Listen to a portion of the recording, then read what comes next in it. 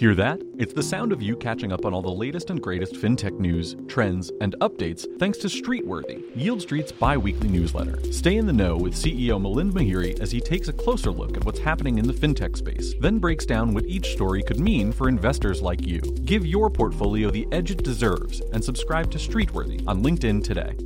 Hello, everyone, and welcome to another episode of The Yield. Make sure to subscribe to the show and rate us on Apple Podcasts, Spotify, or YouTube, and leave a review if you're enjoying the content. In case we haven't met before, I'm your host, TKer. I'm the Senior Director of Product Marketing here at Yield Street. Today, I'm joined by Sam Rowe, founder of TKer, an online news and data newsletter that outlines long-term themes in the context of the markets and the economy. Sam, thanks for joining us today. Thanks for having me. Yeah, excited to get going. Lots going on with the markets here. Certainly as we sit here today, fairly important day as the Fed is set to conclude their two-day meeting and release some really important projections and also policy.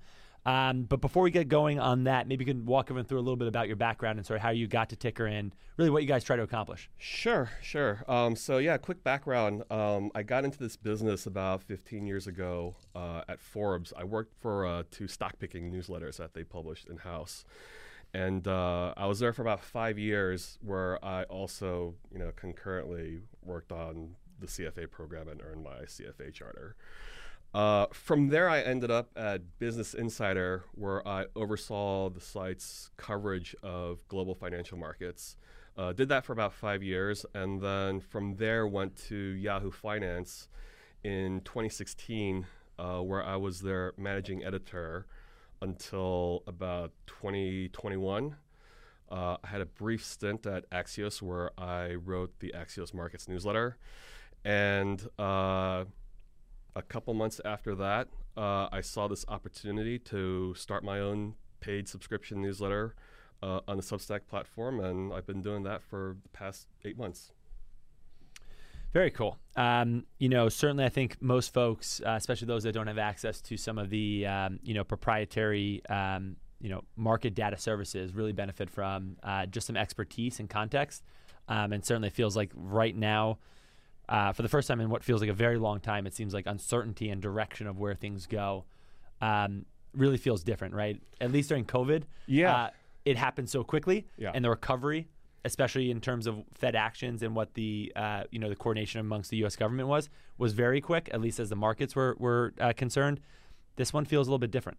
Yeah, I mean, there's a lot more tension, and every piece of data you get, every sort of market response, every sort of Fed reaction, sort of like the consequences and the implications are a lot more ambiguous. Like when you have, COVID, the onset of COVID, everyone knew this is bad.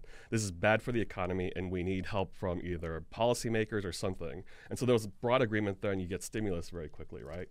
Right now we have like all this push and pull between, the economy's growing, but we don't want to go into a recession, but inflation's high, so we got to do something about that. So what can we do about that? Well, we have to slow the economy. Well, do we really want a slower economy at the cost of, or do we want to risk slowing the economy and sending it into recession just for the sake of cooling inflation? So it's right now, everything is just very confusing and convoluted because, good news is bad news and bad news is good news. Good news about the economy is bad news for inflation. Bad news about the economy is good news for inflation. So how do you make sense of all this? And frankly, the answer is you just don't know. I mean, uncertainty. Great is insight. Exactly. I mean, sometimes when you try to put all this stuff into context and unpack it and make sense of it, you can always sort of lean towards some sort of conclusion of, this is actually overall good. But in the near term, especially with, inflation continuing to surprise to the upside, it starts to make you worried about, if the medicine for this is actually working.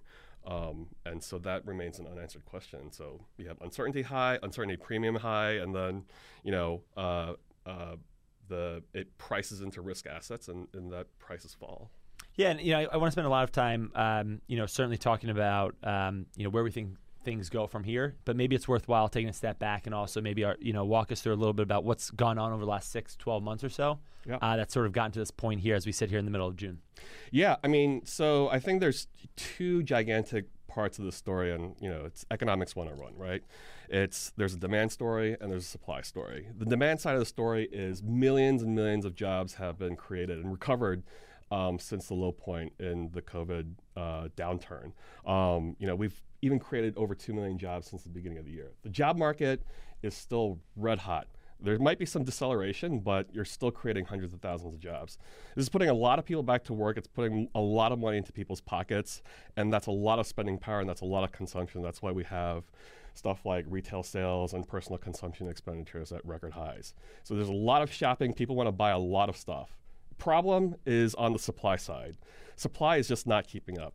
So there's enough supply that we're having record levels of GDP and record levels of spending, but there is enough of a lag in terms of supply chains and inventories and stuff that there's just not enough stuff. There's not enough seats on airplanes. There's not enough shoes in stores. There's not enough chips for cars for all these businesses to be able to keep up with demand. And so what happens? Prices go up. And so that takes us to today where we have this extraordinary inflation problem. And since the beginning of the year, you have a Fed that's increasingly tightening monetary policy in their efforts to fight this. And then, you mentioned the Fed there a little bit. I imagine we'll spend quite some time there. But, over the last decade or so, especially, this was accelerated a little bit during COVID, but the Fed's been very supportive of, markets at large, primarily through, their key policy rate, which they've kept at or near zero for the balance of time since the global financial crisis, and then certainly had to aggressively get back there during COVID. What have they done over the last couple of months or so, looking backwards, to help try to combat some of these things? There's obviously only so much that they can and cannot control. Maybe walk everyone through a little bit about what their approach has been thus far. Yeah, the Fed, of course, is this incredibly powerful organization that has the ability to influence interest rates. The strange thing about it is that's really all that they can do. They don't really have the tools to go into a particular industry and say, I want to, stimulate the semiconductor industry, or I'm going to do something with energy prices, or, convince some people to drill some more holes in, the shale basins or whatever. They can't do that. All they can do is either tighten or loosen financial conditions. So the cost of borrowing either goes up or the cost of borrowing either goes down.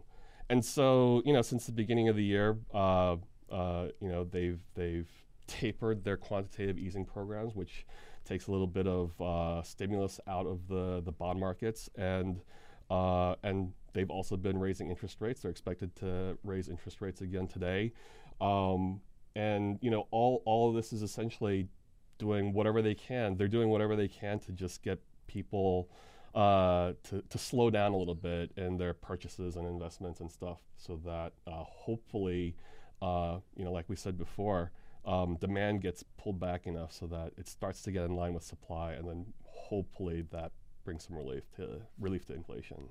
So, a lot of the things we're talking about are kind of, again, as you mentioned, more like Econ 101. Yeah. But certainly we're seeing this play out quite a bit in equity market performance, particularly here in the U.S. And again, just trying to look backwards a little bit before we transition to what maybe some drivers are to come. But inflation runs a little bit high. Okay, completely understood. And certainly the Fed has to take some actions to try to taper that, or if nothing else, at least bring down expectations for where inflation goes. Why have equity markets reacted so poorly to this news overall? So I think there's a couple of different ways of thinking about it, and it's all negative, by the way. It's all negative. I'll start with a positive thing first.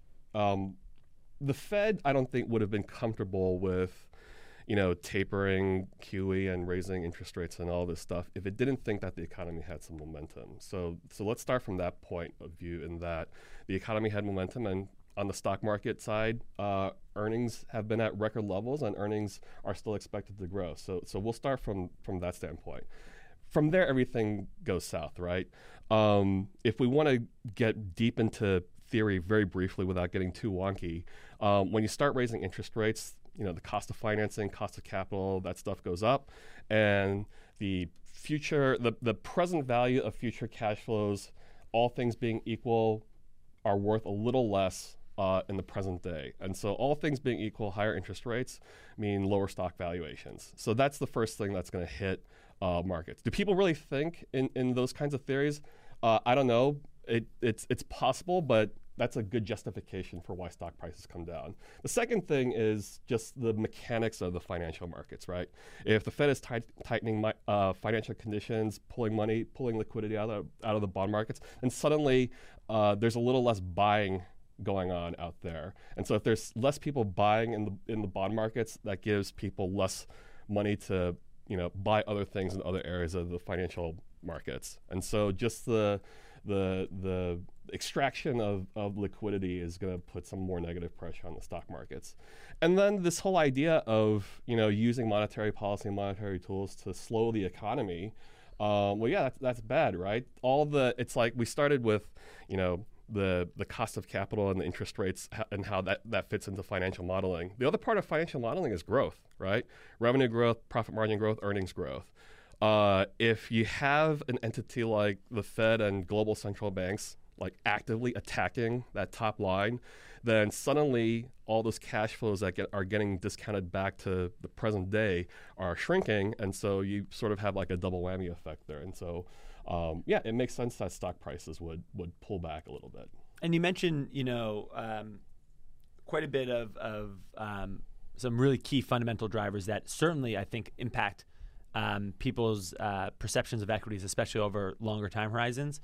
When you start thinking about, what's happening more on a day-to-day basis / week-to-week, which maybe is a little bit more short-term than some of those other factors that really take a long time to play out, right? When you think about earnings growth, revenue growth, typically, you have some indications intra-quarter, but for the most part, you really get, the facts quarter over quarter. So, even thinking about intra-quarter movements, what would you say are some of the really big drivers right now for why, again, we've seen, for lack of a better term, a really large risk-off sentiment across things, especially risk assets like equities?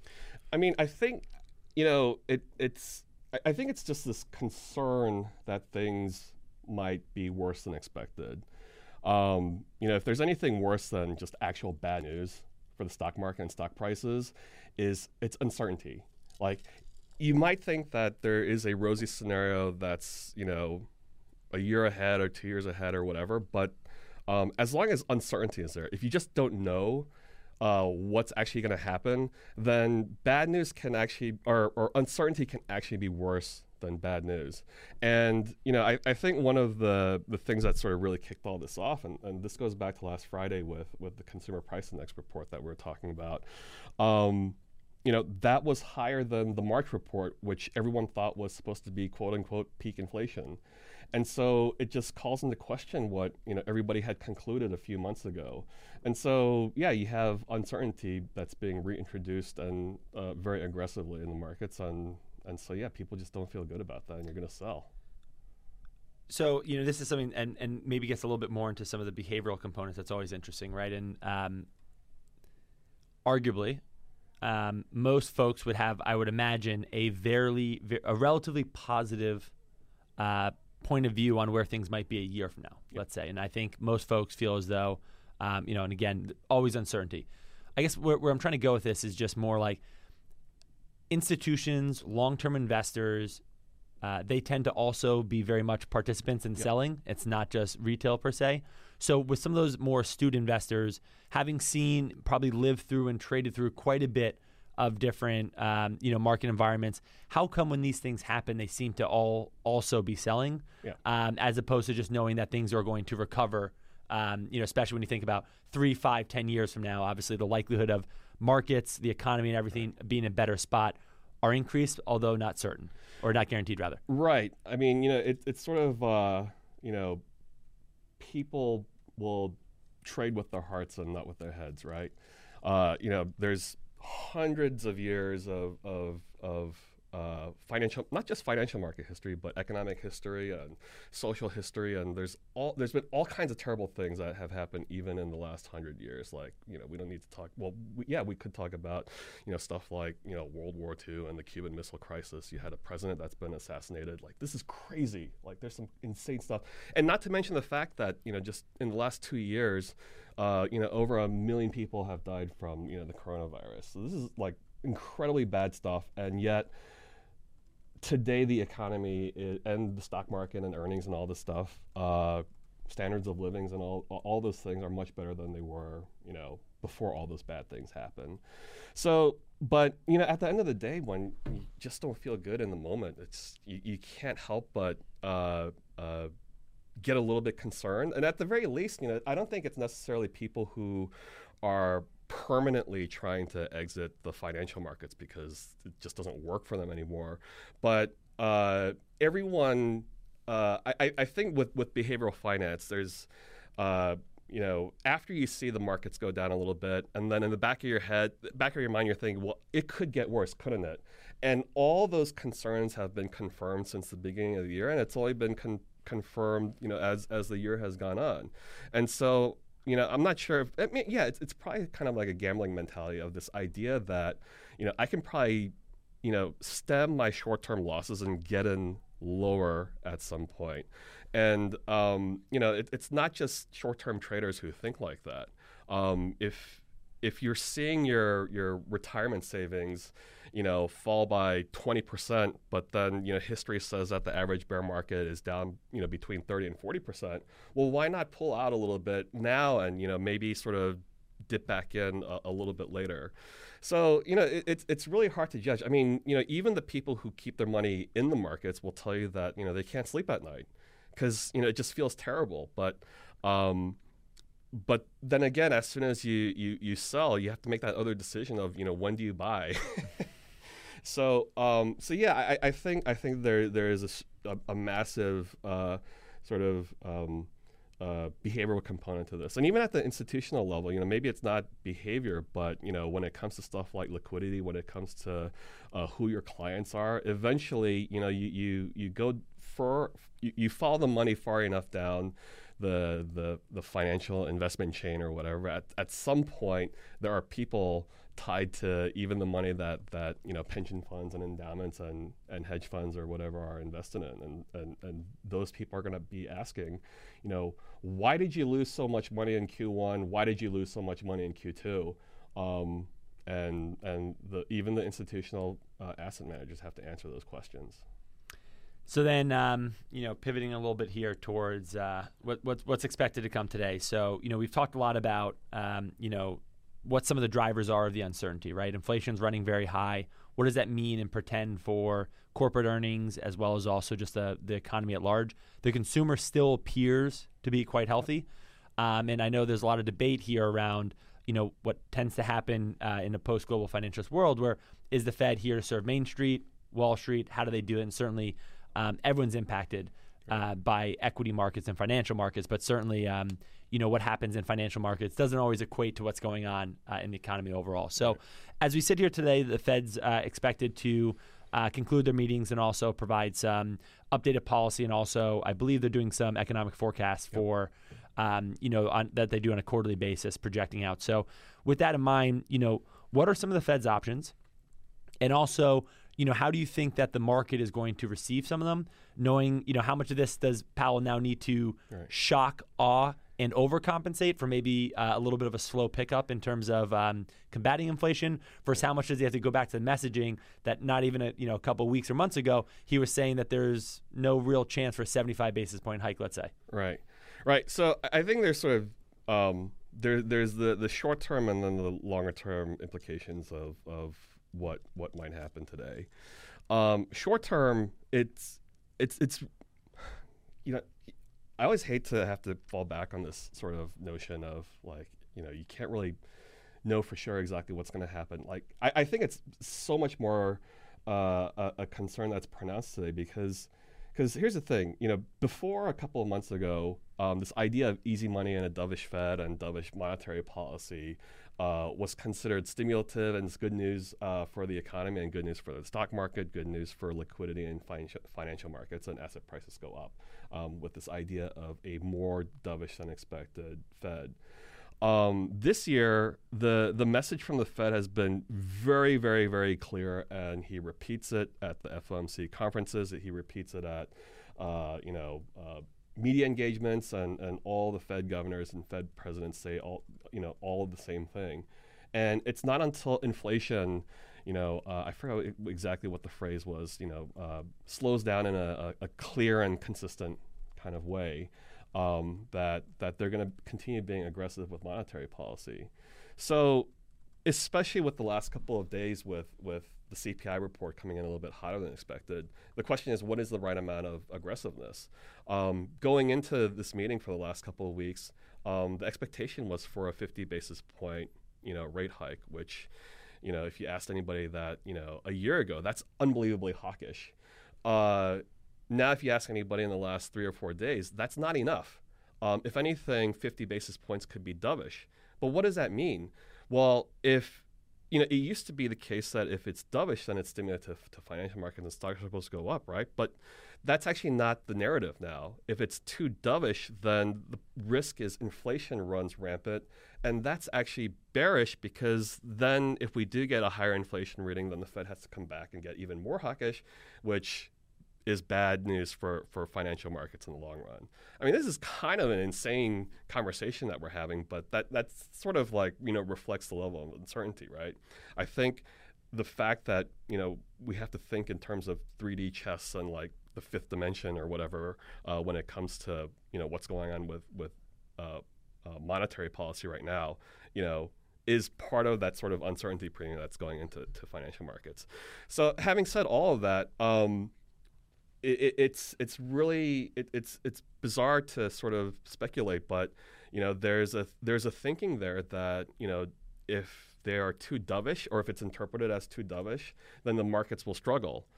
If the rate hikes are on the higher end, then suddenly you have confidence in this financial institution that's going to is really at war with inflation, and that makes people feel good. And so maybe an increasingly hawkish Fed is the kind of thing that gets the stock markets and financial markets, go risk on.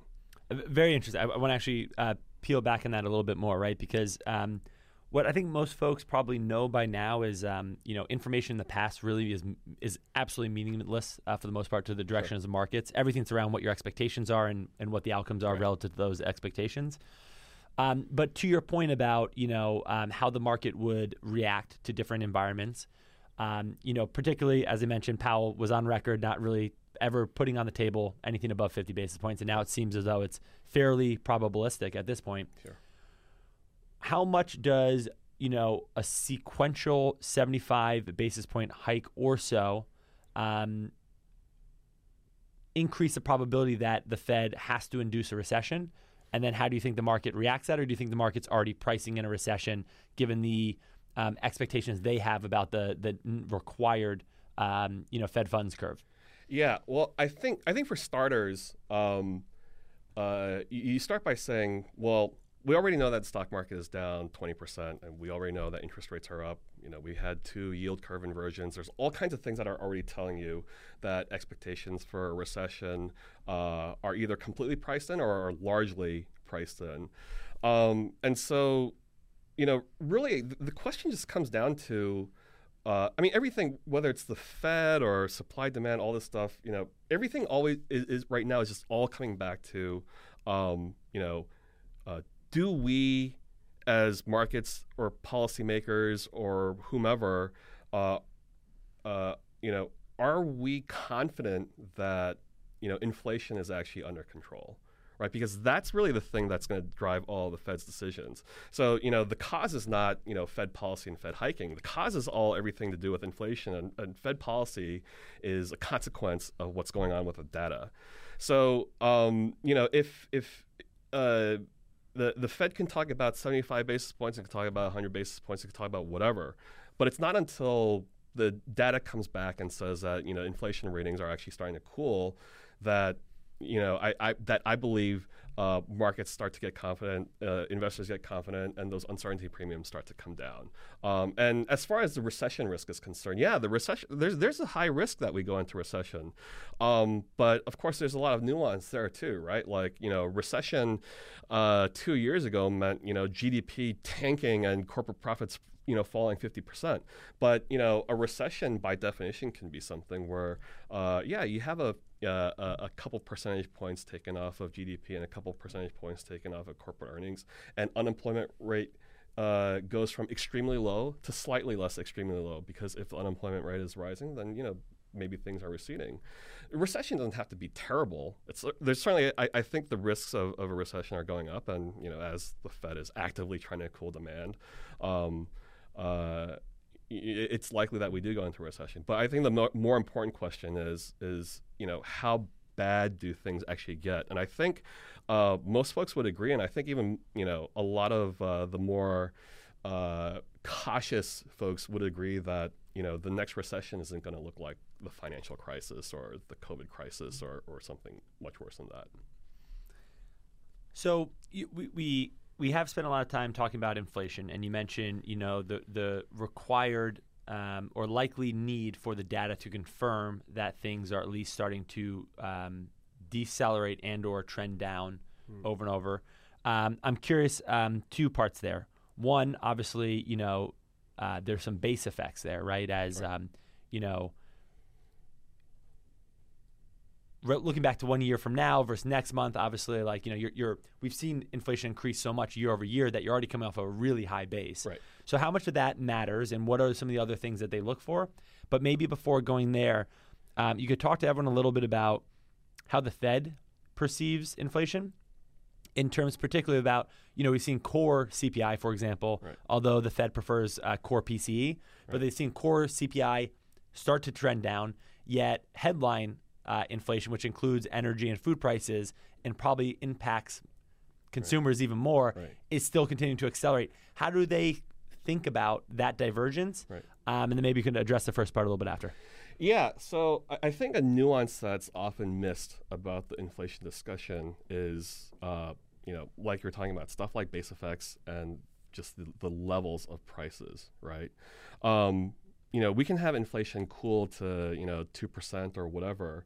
What does that actually mean? Well, it doesn't mean that gas prices are going to go from $5 a gallon to $4 or $3 a gallon. It just means that gas prices aren't growing as much as they have been. So the idea of inflation coming down, people should sort of manage their expectations there. Price levels might actually stay very high, and we might have to get used to $5 gasoline for a really long time. But what really matters there, though, is on the sort of the wage and income side, right?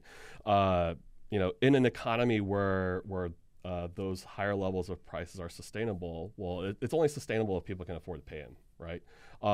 And this is why we're seeing, wage growth. Everyone's giving raises, low-income jobs. I don't know. You can get $20 an hour now working at a fast food restaurant, which is great.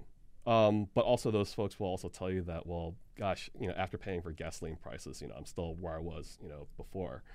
So as far as that's concerned,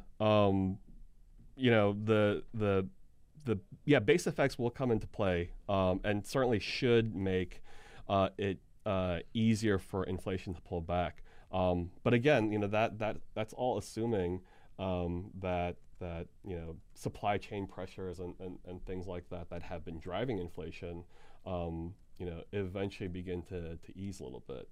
And that's the other thing too, to remember.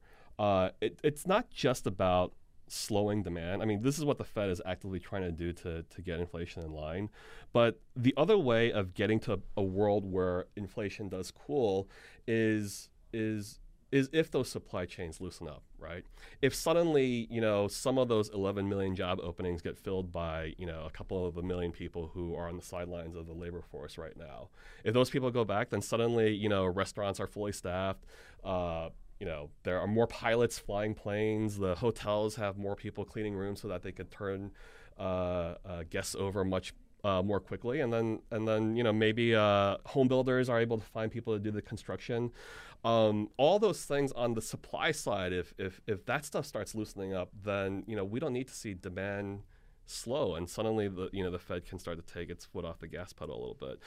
And again, that all just comes back to this whole matter of it's not about the Fed and how good they are at tightening monetary policy, but it's just a question of does inflation come down, and what are the paths to getting inflation back to cooler levels?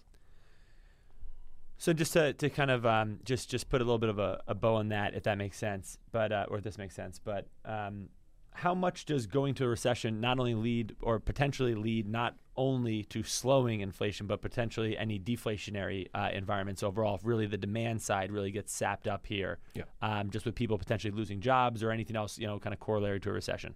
Sure. I mean, I think the risk of prices actually falling are probably a lot higher than people think. We just had a couple of years of every company in business complaining about not having enough stuff to put in their storage closets and their inventory rooms and all of this stuff. But you have a couple of really sort of disturbing anecdotes from companies like as big as Target and Walmart, and these big retailers saying that we bought too much stuff and we have to cut our earnings guidance because we're going to have to start cutting prices on this stuff. So people who are shopping at Target and Walmart, whether they say it or not, they're going to start experiencing deflation in those areas. So, hopefully that translates to people feeling a little bit better about their spending situation and feeling a little bit more confident that their spending power hasn't been eroded completely. But the really frightening scenario, when it comes to stuff like deflation is if people start seeing prices fall and it's for something that you don't have to buy tomorrow, then maybe you stand back and say, wait a second, this has gotten 10% cheaper in just the last week. What if I wait another week and it falls another 10% or another 5% or whatever? I think it's way too early to sort of speculate in that kind of direction, but those sort of deflationary spirals end up becoming a lot more terrifying because that's a whole lot harder to stem than inflation, where you just hike rates and slam the economy, right? So then, as we sit here now, it's roughly 12 o'clock or so, the day of the Fed meeting. What are some of your thoughts here for what you think their actions are, and what do you think some of the price action is, let's say, for equity markets over the course of the next 3, 6, 9 months or so? Right. So I think that next 3, 6, 9 months for the stock market, equity markets, or just risk assets in general, or anything that's tied to financing a business. So it could be debt or credit, whatever. There's basically a cap in that the Fed does not want interest rates to come down. The Fed does not want the dollar to weaken. The Fed does not want stock prices to go up, because all that stuff means financing is getting easier, and that in one way or another is stimulative to an economy from a demand perspective, and that's more bad news for inflation. So I think the Fed is going to come out and sort of reiterate its commitment to seeing inflation. Again, I forgot what the phrase was, but I think Powell said clear and consistently sort of cool off from these extraordinarily high levels. And just to add there, for folks listening, I think it goes a little bit underappreciated how purposeful every word is of every, especially Fed statement, but also most of the time in press conferences, because every word has so much implications that everything is so carefully worded each time, and that's why you see a statement with the slightest modification, and that can mean all the world of differences. Yeah. Oh my God. I remember about a year ago when the inflation really started picking up. We all remember when the Fed started putting the word transitory in all of their statements, and oh God, there was such a gigantic uproar about what this means, and it divided America, thinking is inflation transitory versus not transitory. And I remember at one of his press conferences, he reiterated his position that inflation is transitory, but he said temporary. And then all these research notes from Fed watchers and linguists and all this stuff were trying to dissect the nuances between the difference between temporary and transitory. So yeah, language is incredibly important and nuanced here. But sort of getting back to another thing regarding what the language is going to look like today and how that can change. One of the things that the Fed said pretty explicitly at the last press conference was when they were being asked about things like 75 basis point rate hikes. And I think someone actually explicitly asked about 75 basis point rate hikes. The response was, we are not actively discussing 75 basis point rate hikes. Now, of course, that's just a moment in time, and they could have begun discussing that afterwards.